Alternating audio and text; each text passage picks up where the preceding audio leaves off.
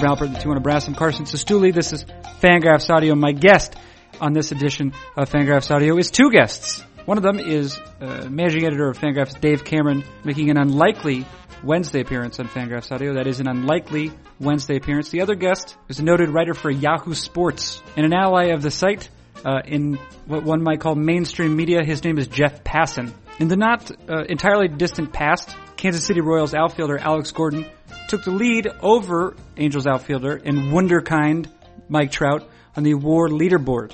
Not very long after that, Jeff Passan, wondered aloud, which is to say he wondered via Twitter what that said about Alex Gordon, or if perhaps it said more about wins above replacement and the methodology used to calculate it.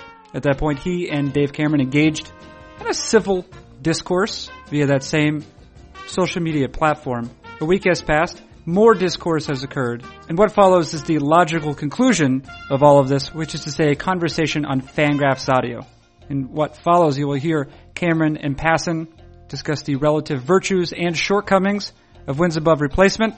There's some discussion as to how the metric ought to be improved, how it can be improved, and anyone who continues listening will be rewarded by learning how and why Passan compares himself to an early 20th century Austrian. I feel like my tweet was like the shot at Archduke Ferdinand.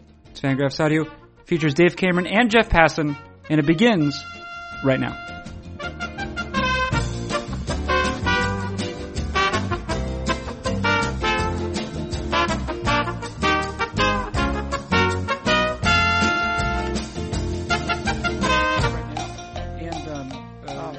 Stuff's not going to make it? No, sorry. Yeah, I figured it was fair to Jeff. He's not part of this. Right. Jeff, we usually I just hit record, and then eventually the podcast comes around to the point where people would begin listening to it. Not always, but it usually gets to that point. The reason we're here, the reason you guys are here, first with Dave Cameron, Jeff Passan, pleasure, gentlemen. Pleasure's ours. Yeah, pleasure. Maybe. We'll see at the end. Is to have a constructive conversation about wins above replacement. And I don't think necessarily whether it should exist or not, but what we ought to do, what we can do to make it as good as it can be right now. And I actually do want to make this clarification. I think, Jeff, the piece you wrote recently is something like the 10 degrees or why war doesn't add up, something like that. I think you're pretty clear about making this point, is that you do not care at all to associate yourself with that class of sports writer who dismisses war, the idea of war, out of hand. What you're trying to do is to help improve the framework for it. Yeah, I'm the furthest thing from that. I think those people who do that, I respect their opinions because I respect all opinions. I just think it's detrimental to discourse, it's detrimental to progress, and it fosters this nastiness between the two sides that does not need to exist. We are all trying to do the same thing, which is look at baseball in a much more intelligent way.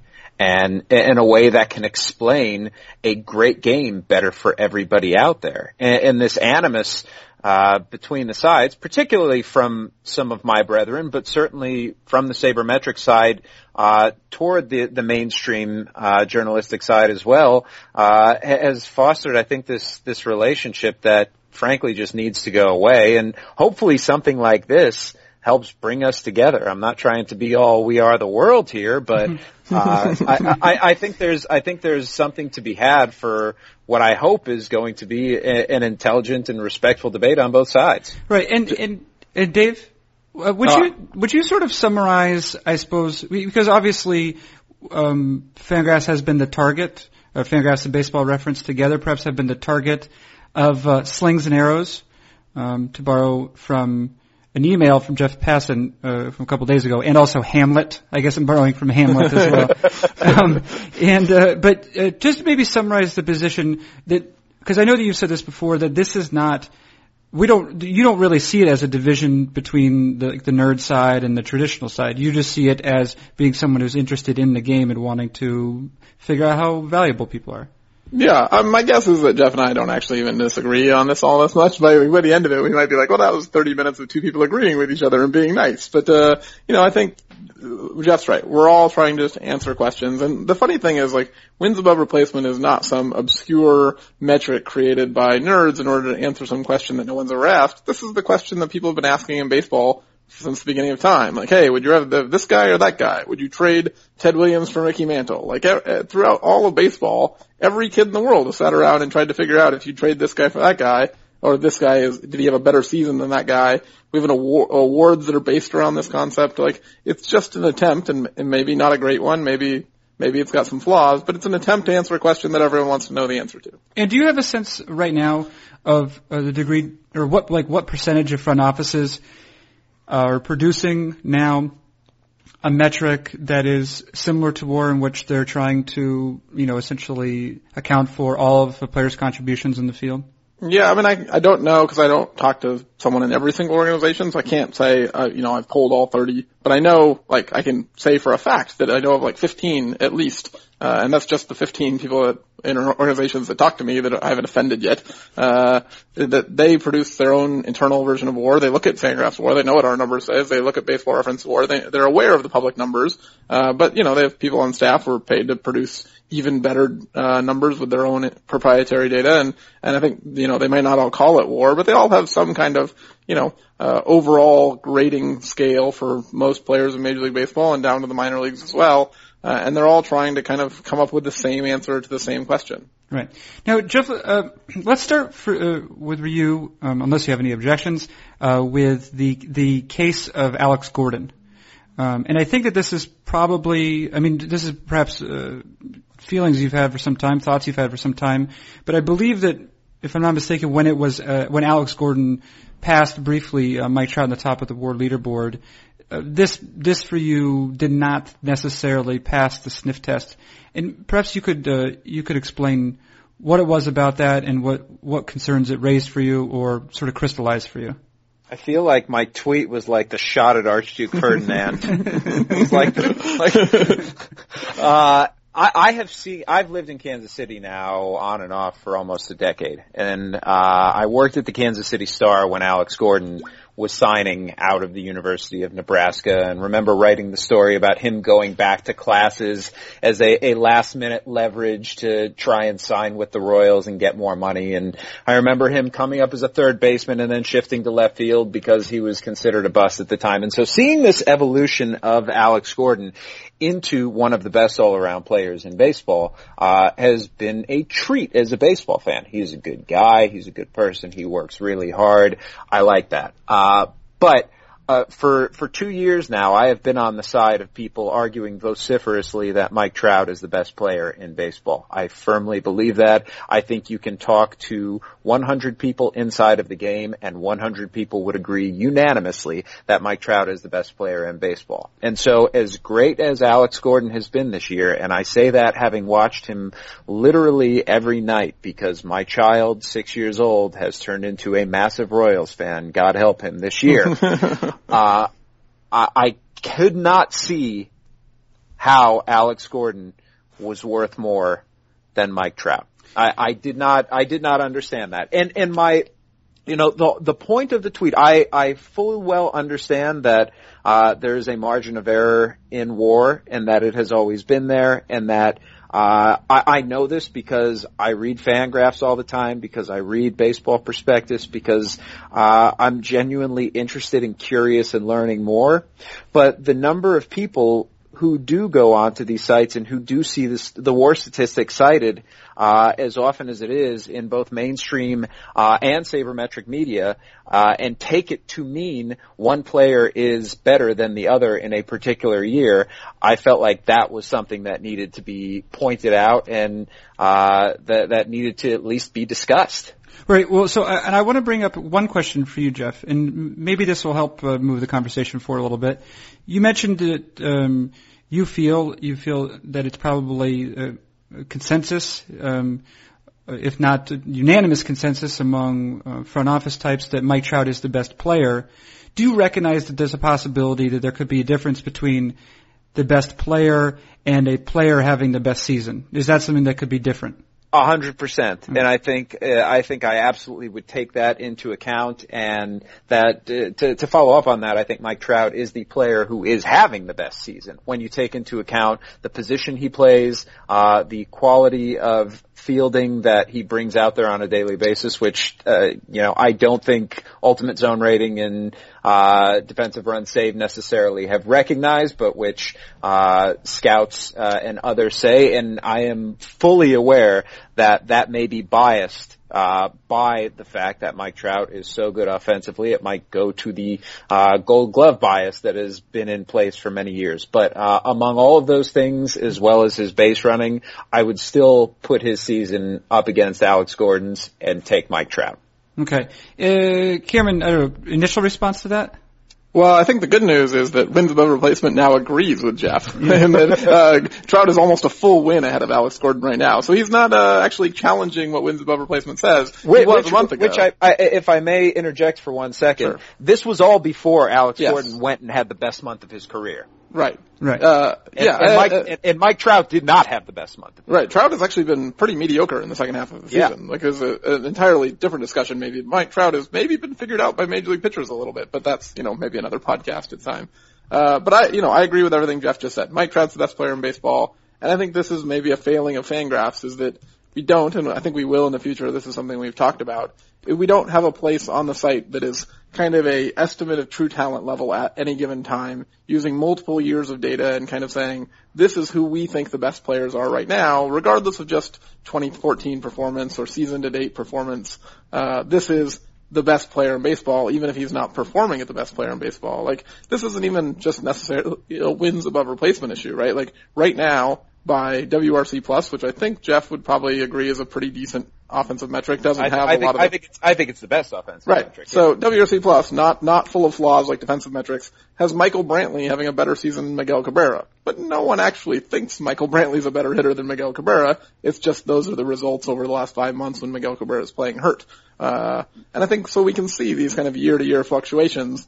But I agree the way we framed WAR and the fact that we don't have a place anywhere on the site that says, these are the best players in baseball using multiple years of data makes it easy for people to come to the site and say, Alex Gordon's number one in WAR, you think Alex Gordon's the best player in baseball. We don't actually think that, but we've done a poor job conveying that to people. In terms of this idea of conveying things, one thing that Passan brings up is that even if Fangraphs doesn't necessarily believe it, the editors and writers of Fangraphs don't necessarily believe that if Alex Gordon slips ahead by Mike Trout by decimal points in terms of WAR, we probably don't think that he's necessarily better than Mike Trout, or even necessarily that he's having a better season. We recognize that they become part of the same tier of players, as it were.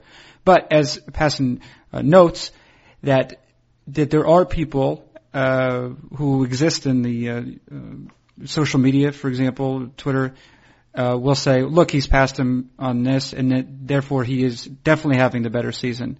It seems to be there is a little bit of a disconnect that some people will read the numbers as gospel.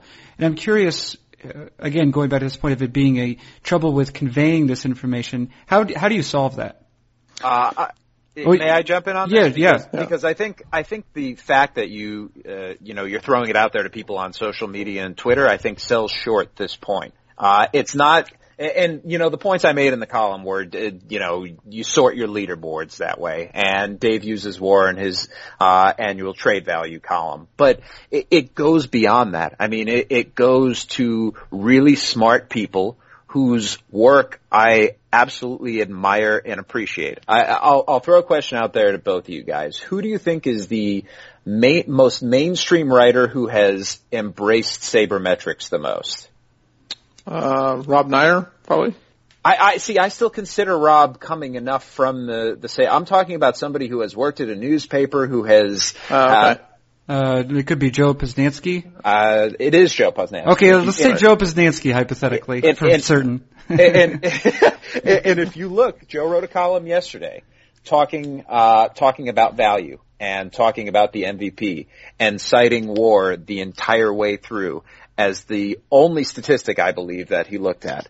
You look at Russell Carlton, who honestly, for my money, I think he and Jeff Sullivan are like the two most interesting reads in baseball today. They think differently than everybody else, and I admire that and love that about them. But Russell yesterday did a column about what losing does to a clubhouse and whether there's actually an effect on people. And he used WAR. I mean, I'm talking decades of WAR as his baseline number. Like, these are really interesting, deep, smart questions that are trying to be answered by something that everybody on all sides admits has flaws. And maybe it is the best tool out there, and maybe it is the best element, but one of my points was that, you know, this isn't just a small number of people who are unfamiliar with sabermetrics who are using this to try and answer bigger, greater questions. This is something that is used by everyone in the sport now. And that's why I think the responsibility to make it better is incumbent on those who are creating it. And, you know, I think I agree with, you know, you didn't say anything there that I disagree with. I guess my response would be, if not WAR, then what, right? So like Russell's piece, if you were trying to measure the effect of losing on chemistry and how it would show up on a team's results, you want to use a measure that, you know, attempts to kind of quantify the number of wins that a team would lose or gain, or change in performance in terms of wins. I mean, I think if we didn't use WAR, if Russell didn't use WAR to answer that question and used, you know, batting average, then he would also have to say, okay, well, batting average doesn't take into account walks, and it doesn't take into account power, and it doesn't take into account position or defense or base running and all these other things. So then we'd have these problems with the study. And, you know, I think, if Joe's case, he said, okay, I'm just going to cite WAR. And I think, you know, going back to the trade value thing where you mentioned, that I quote it, you know, all the way through my trade value series. I think if I wasn't going to quote that, if I was going to quote something else, I would be leaving something out of the discussion. And certainly WAR is imperfect in the sense that it does not capture everything we know about baseball or everything that could be known about baseball. But I think right now, maybe it captures more than any other number. Yeah, probably so. But again, you know, I used this analogy in Death to the BCS, which is on a totally different subject. But the people who did the calculations there, you know, sometimes, for example, they left out strength of schedule. Not sometimes. I believe they were instructed to leave out strength. Oh no, it wasn't strength of schedule. It was margin of victory. Oh, yeah, that's what it was. Yeah, They were instructed to leave out margin of victory. Now that is a massive component in trying to evaluate the strength of teams. And you know, the argument that they would make is, well, this is what we've got. And my argument back to that is, you know, you can say that you go from an abacus to a calculator, but if the calculator is missing a number, then what good is that calculator after all? I'm not saying that we should not use WAR. I'm saying that we should be more careful with how we do use it, and that when we do implement it on a longitudinal study, for example, then, you know, we can say that the degree of confidence that we have is skewed. I think there just needs to be a caveat until the defensive numbers are better, that if we're trying to use this all-inclusive number, that this all-inclusive number does have flaws to it, and that we understand this and that we recognize it, and that even in spite of that, we can still take some things, just not maybe as definitive as we've approached them in the past. I guess this is probably an issue you've struggled with as a writer in trying to mainstream statistics, and this is, you know, maybe something that I don't have the right answer for, is how often would you like to see this disclaimer written? Like in every post that we use, wins above replacement, should we have a paragraph at the top saying, this metric has flaws and it, you know, is imperfect and there's some margin of error and we don't actually even know what the margin of error is and we're guessing, or do we assume that someone who's coming to Fangraphs to read an article has seen us say that at some point in the last few months, because we say it fairly regularly, or, I mean, should we just include this disclaimer at the top of every piece we write? I don't think it needs to be boilerplate necessarily. I think that there are ways, you know, I know one of the great criticisms, of mainstream writers is the liberal, and unnecessary use of quotes. And, for example, I feel like getting a player's perspective into my story is very necessary, but I'm not going to force it in there. I like to I like to slither it in there and make sense of it and give it some context. And I think in each of these situations, there is a place in a story where this particular caveat can come contextually, whether it is an asterisk and a footnote, whether it's in the midst of a sentence, whether it's something like that. And you know what? I love the fact that you are trying to write for your audience, and that most of the people who come to Fangraphs probably do understand this, but the more open Fangraphs and the sabermetric community in general is to the idea that you are going to have people who have a learning curve on this stuff, the likelier it is to be accepted wide and large. I would love, instead of batting average and RBIs to be up there, to see a day where WRC Plus is featured on a baseball broadcast. I think a lot of that, though, comes down to the fact that I'm not going to say you have to dumb yourself down necessarily, but if we want this stuff to be mainstreamed, and I think anybody who wants the baseball watching public to become more intelligent does want it mainstreamed, there are some things that we do have to give up, and there are some things that we do have to explain a little more. And I'd like to think that the people out there who go for the super nerdy stuff to Fangraphs or Baseball Prospectus or wherever it may be would be willing to accommodate that and to deal with it in exchange for a smarter baseball viewing public. Are you willing to do that, Dave Cameron? Yeah, no, I think this is one of the things that I value about guys like Jeff is that, I don't have a traditional journalism background. I was an accountant before I was a baseball writer, and so these are lessons that I probably haven't learned as well as I should have, and, happy to take that kind of constructive advice and say, okay, if it's helpful to the conversation and to people understanding how to use the tools we're trying to give them, to be more upfront with that disclaimer or to make it more clear in the articles we write, then that's something we should absolutely consider doing. And I appreciate this conversation because it's funny, some of the emails that I got, and some of the conversations I've had with people around baseball. I've heard from reporters out there, and reporters who are very well respected, not the guys who sit there and say, war, what is it good for, but ones who believe it, and believe it to be valuable, and saying that you're a bigger man than I am for criticizing it. And it should not be that way. Like, there should not be this divide between us. But, unfortunately, there's this sense of arrogance, among sabermetricians. And I think a lot of it, frankly, comes from the fact that, by and large, the people doing this analysis are really, really bright people. Like, I'm not going to sit there and try and crunch numbers with Tom Tango. He'd kick my ass. and when I tried to go back and forth with Mitchell Lichtman, he was just, he was speaking a different language than me. And I tried, and I'm trying to stay with it, but, I think that when they are speaking from atop the mountain, we have been trying to climb that mountain in the mainstream media for a really long time. And we feel like we're getting closer. But there has to come a point at which either a hand is dropped down from the top to help pull us up there, or somebody comes and meets us down in the middle to explain to us how we can do this and what our role in the mainstream is to make this much more accommodating for everybody out there. And that sounds like a great dog in the background, by the way. Yeah, that's my dog, America. I apologize. I think that what I hear you describing, Jeff, is the need for some sort of sabermetric Sherpa. Is that what I hear? No, because a Sherpa guides from the bottom up to the top. A Sherpa isn't standing at the top and waiting for the tableau coming down from God with decimal points and division signs on it. Well, how about Zarathustra then? Can he come down and then help you out? I think that works. Okay.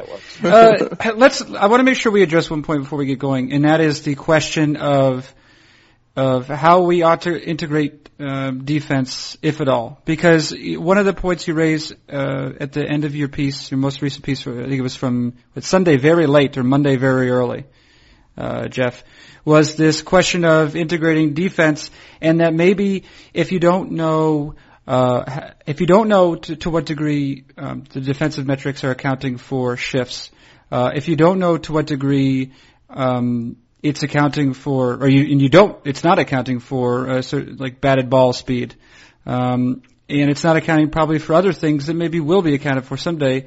Maybe it's questionable whether it should be integrated into WAR at all. I think defense has an enormous place in war, and I've been speaking with executives and trying to get a greater sense over the last few days of exactly where they think fielding matters. I have spoken with people who think that a corner outfielder can be worth plus 30 runs. Now, my smell test says I don't know if that's true, but again, this is what sabermetrics is for. This is the objective study, and hopefully the enlightening of what we think we know versus what is reality. I've spoken with people who think that defense for individuals is exceedingly overrated on account of the fact that pitchers control at least some portion of well-hit balls versus balls that are not hit well. But ultimately, my biggest issue comes back to positioning.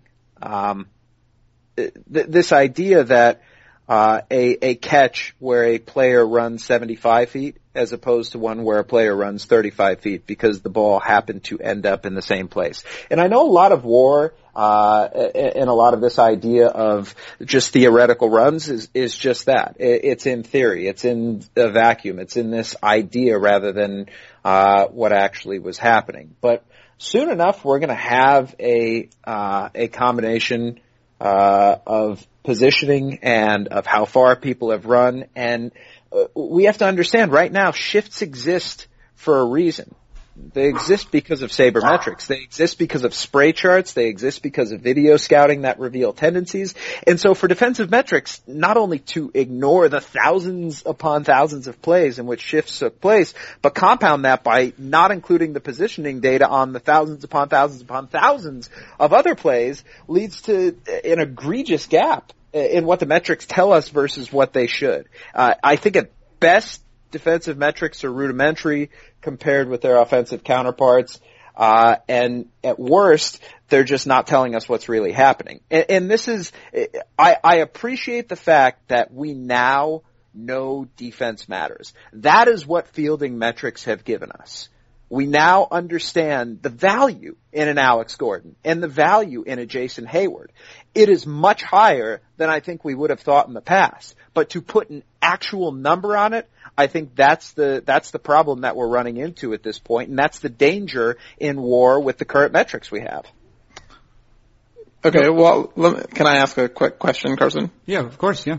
And, I think I phrased this poorly when we first talked about this a few weeks ago, but to try and phrase it a little better this time and maybe use a different medium where we can have a better conversation, if we either didn't put a number on it, wouldn't we have to then assume that every fielder was average? Like if we just said we think the fundamental problems of defensive metrics are so large, which I don't think I would agree with, but if we said that we don't trust any kind of number that can come out of this formula, wouldn't we then just have to assume that Adam Dunn is equal defensively to Alex Gordon in the outfield because we don't think we can measure exactly what the difference is?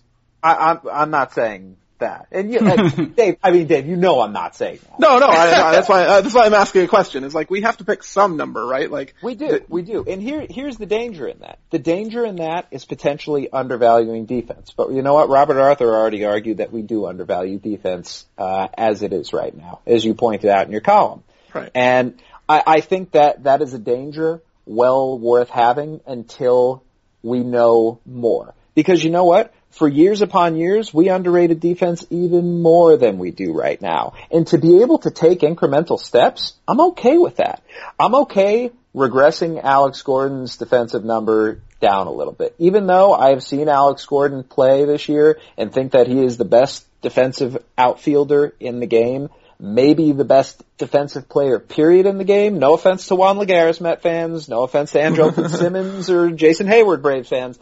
It's absolutely the fact that I get to see him every day and that there is bias there. But I find it tough to think there's someone who plays his position better than Alex Gordon. Even knowing that, I would be willing to regress it. And somebody in the comments in your column brought up a good point. Let's say that I think the example he used is there are two players.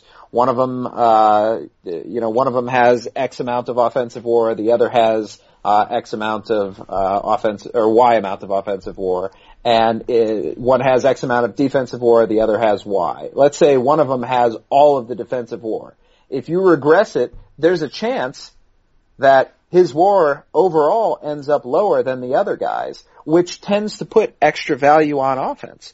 I'm okay with that, though. Until we know more defensively, until we can do something as simple as account for shifts, which are so prevalent in baseball these days, I feel like the confidence and faith that we have in defensive metrics can't be as strong as it is right now. And I honestly don't, I'm not admittedly good enough with math to understand what sort of regression we would put in place, but I do feel like paring it back a little and bringing more people closer to the middle would have at least a more honest effect until we truly do have a better sense, whether it's due to StatCast or something else, how good players are in the field.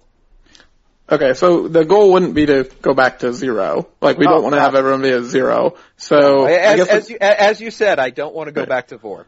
Okay, right, yeah, and I think we shouldn't. I mean, I think we were more wrong in the VORP days than we are now. Yeah. So I guess the question is, so our defensive metric, which includes positional adjustment, has Alex Gordon at 16 runs above an average defender this year. I know you don't like putting a number on it, but if you were to guess and you said, you know what, just in my gut instinct, I can't back this up with math, what number would you feel comfortable with? Is that 16 runs including the positional? Yeah, that's including the positional. So that's relative to all defenders. 12 maybe? I mean, I don't think so. Not that far. No, I don't think it should be a huge regression necessarily. Okay. I mean, if there are crazy outliers, right, maybe then. But by and large, I don't think that it needs to be massive. I think defensive metrics as they are right now give us at least a decent enough sense. But I just go back and look at something like catcher framing, for example. Yeah. For all these years, we assigned corner strikes off the plate to pitchers. Greg Maddux was brilliant because he was able to get 6 inches off the corner. Now, maybe it was because of Eddie Perez. Maybe it was because of the umpire behind the plate. But no longer are we assigning those things strictly to pitchers. We have a way to adjust that. Similarly, I think we need to wait for time to figure out just how much of fielding does involve the individual player. And until we do that, until we do know more, I think it's only fair to go and say, okay, on account of what we don't know, let's at least be careful about this. Let's at least take, and ultimately, maybe everything that Defensive War says right now will be proven absolutely correct, and I'll just go and hide in a corner and cry because I was a moron forever thinking otherwise. But I always want to side with more information, and I think that that's the job of sabermetrics, to wait until we know something rather than to force something out there because it goes into this idea of what we need right now. We did fine for years without war. Not as well as we've done with war, but we did okay for years without it, and I think until we get those defensive metrics in place, we'll be quite all right still. Yeah, I think this is one of the things where at the beginning of the podcast I thought we said at the end we would agree more than we disagree, is because I agree. I think a plus 12 estimate for Alex Gordon is entirely reasonable. If someone wanted to say, I think his defensive run save number is 5 or 6 or 7 or 8 runs too high, I'm not going to argue with that person. I would be happy to say, you may very well be right. There might be just as much chance of you being right as there is of UZR or DRS or whatever being right. I think the pushback I have when people say I want to regress war is when they say, I want Andrelton Simmons and I don't know, Michael Morse to be 10 runs apart. And I'm like, yeah, I know. Dave, is anyone really arguing that though? I think that is a straw man if I've ever heard one. Well, nobody's arguing Andrelton Simmons and Michael Morse should be close to each other. I think what we're arguing is that there needs to be some sort of, I don't know if it's a ceiling necessarily, but something to make sure that we're not crowning somebody a 5-win player necessarily like Juan Lagares is. And I've spoken with people in the Mets organization. They don't think Juan Lagares is a 5-win player. They think Juan Lagares is a slightly above average player based on his defense. And that is something with which I entirely agree. I think, so that comes back to Carson's original question, right? Is are we talking true talent level, predicting what he's going to do going forward, or what he's done in 2014? Because I think, even our projections going forward would have Juan Lagares as a 2 to 3 win player, because we don't think he's going to be a plus 30 center fielder going forward. We think, the projections for the future might have him as a plus 10 center fielder, which makes him an above average player. And I think that's maybe one of the biggest disconnects here is when we're trying to say, what has this guy done, which is for the MVP what we care about, and what is this guy overall? Is this guy better than that guy? Michael Brantley is not better than Miguel Cabrera, but Michael Brantley can have a better season than Miguel Cabrera. And I think that's the tricky thing, because those two questions can sound very similar. Okay, Cameron, I'm curious if maybe a solution, because we have on the site, we have a couple of pretty excellent projection systems in Steamer and Zips, and we also have come up with a way of, I guess, combining those for the sake of our depth chart, our depth charts that we use for every team and use to project the rest of season records for every team in combination with their rest of season schedule. Might it be as simple as sort of titling that differently? Maybe calling it something like True Talent Estimator, and to give people a sense that this is how we feel about these players, or this is how these players appear in terms of actual true talent as opposed to what they've done just in 2014. So, I can't guarantee anything because I don't write the code, but I would imagine that we're going to have something like this on the site this offseason. Like, we've actually talked about this for years, of having somewhere on the player page that was not a season-to-date line, but some box that was like, based on all the information we have, aging curves, where he's at in his career, what we understand through, X years of data, including his minor league data, this is what we think this guy is right now. He's a 3-win player, 4-win player. It almost certainly won't have a decimal. It's going to be an estimate, certainly. And just say, we think Juan Lagares is a 3-win player. It's nice that he had a 5-win season, according to, full unregressed UZR, but we don't think he's a 5-win player. And have that prominently displayed on this player page and be like, this is kind of the Fangraphs official endorsement of the true talent estimate of this player. There's certainly going to be variation from season to season, but right now this is what we think he is. Jeff, do you think that is maybe one way to sort of deal with this difficulty of WAR in terms of especially communicating the information to the public and to other sports writers, where maybe this idea of having a true talent estimate, so it sort of draws the attention away from the precise decimal point number of a player's season WAR to date?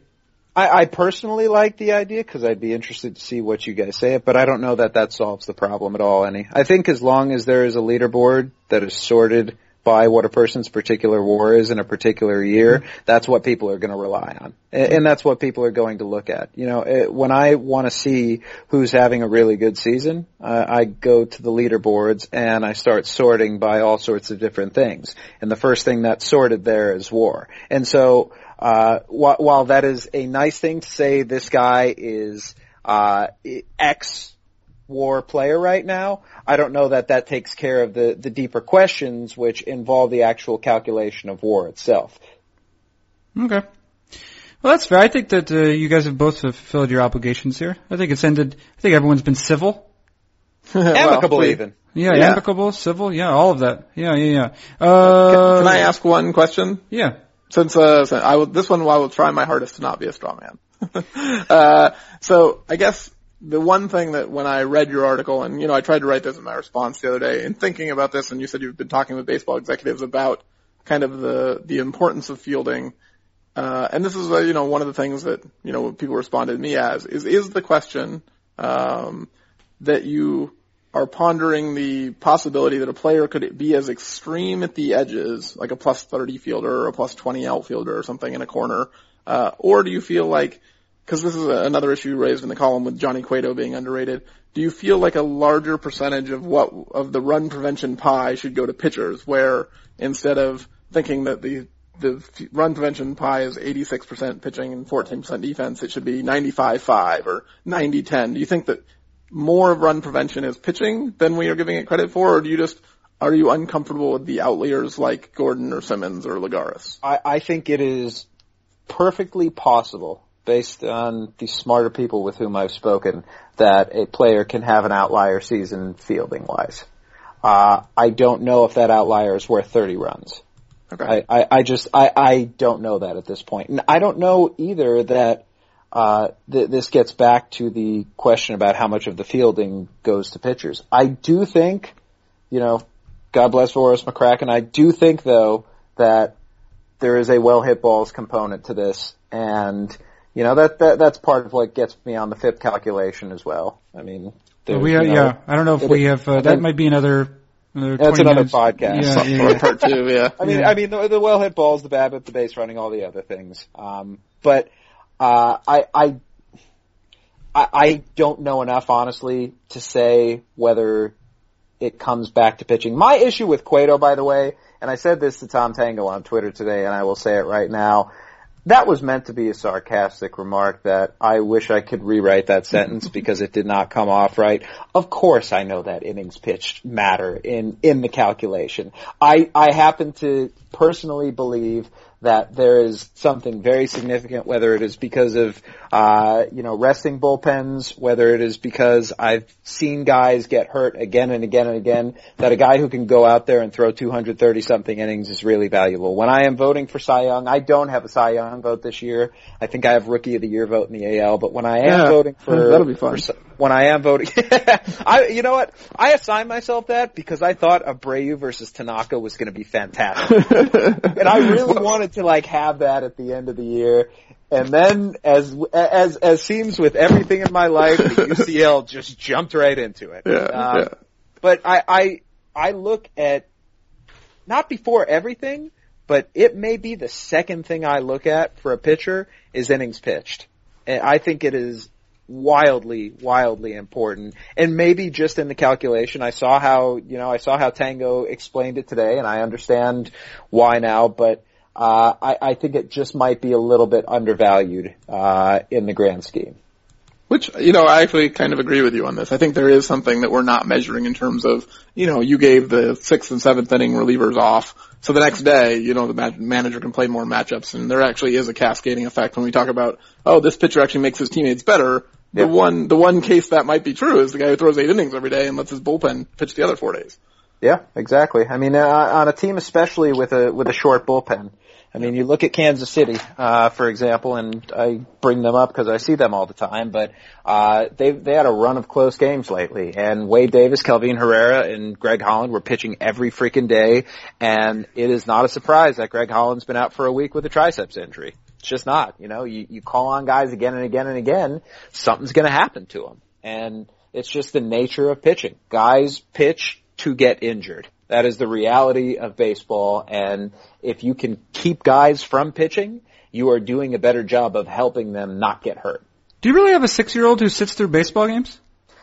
Sits through baseball games. He is fully engaged in baseball games. Wow. I recounted this story a couple days ago on the radio, I think, but my 6-year-old is at the point now where he talks enough of baseball language that the adults around him are sort of frightened by this little midget who can speak baseball like an adult. And last time we were at a game, somebody bought him a giant thing of cotton candy because he was able to talk baseball so well. So teach your kids baseball and it will behoove them the rest of their lives. And they get free candy. Yeah. That's right. Does he know how to calculate WRC plus? He's not there quite yet, but okay. I'll tell you something. The kid can do math, and already this is the truth. Already in his spare time, on occasion, he will go down and type in numbers on the Baseball Reference Play Index and look back at history and see who did what through what years. I don't like that pitch for one of our. We gotta convert this kid to Fangraphs. We're gonna send you a size small T-shirt, and we're gonna get him, and I'll line up a Fangraphs internship in 2021, and you can send him our way, and we'll convert him. Yeah, sounds like a plan. All right. Well, let's end it here. But for the time being, and stick around for a moment after we say goodbye. But for the time being, Dave Cameron, thank you very much. No problem. Jeff Passan of Yahoo Sports. Shall we say Yahoo Sports? Yahoo Sports, sure. Seems reasonable. Jeff Passan, thank you very much. Pleasure was mine. That has been Dave Cameron and Jeff Passan. I'm Carson Sestouli, and this has been a perfectly civil, perhaps even amicable edition of Fangraphs Audio.